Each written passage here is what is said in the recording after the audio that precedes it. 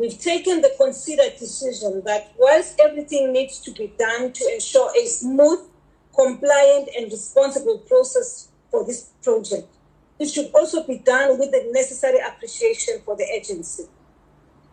In this regard, the briefing by the STP will also serve to assure members that everything will be done to ensure that this project is implemented with the highest level of integrity, sound project governance, prudent use of resources, and absolute guarding against corrupt practices. An institution such as Parliament, the apex structure for accountability, will not be found wanting about its good governance practices.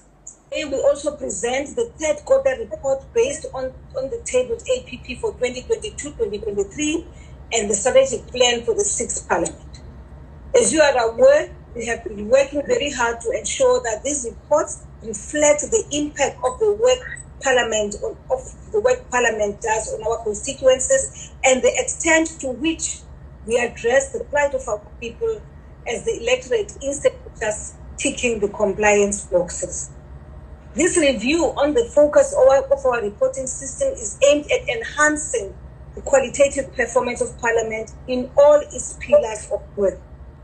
You will also realize, Chair, that the report is also guided by a new strategic direction emanating from the successful strategic plan session of management that was held last year.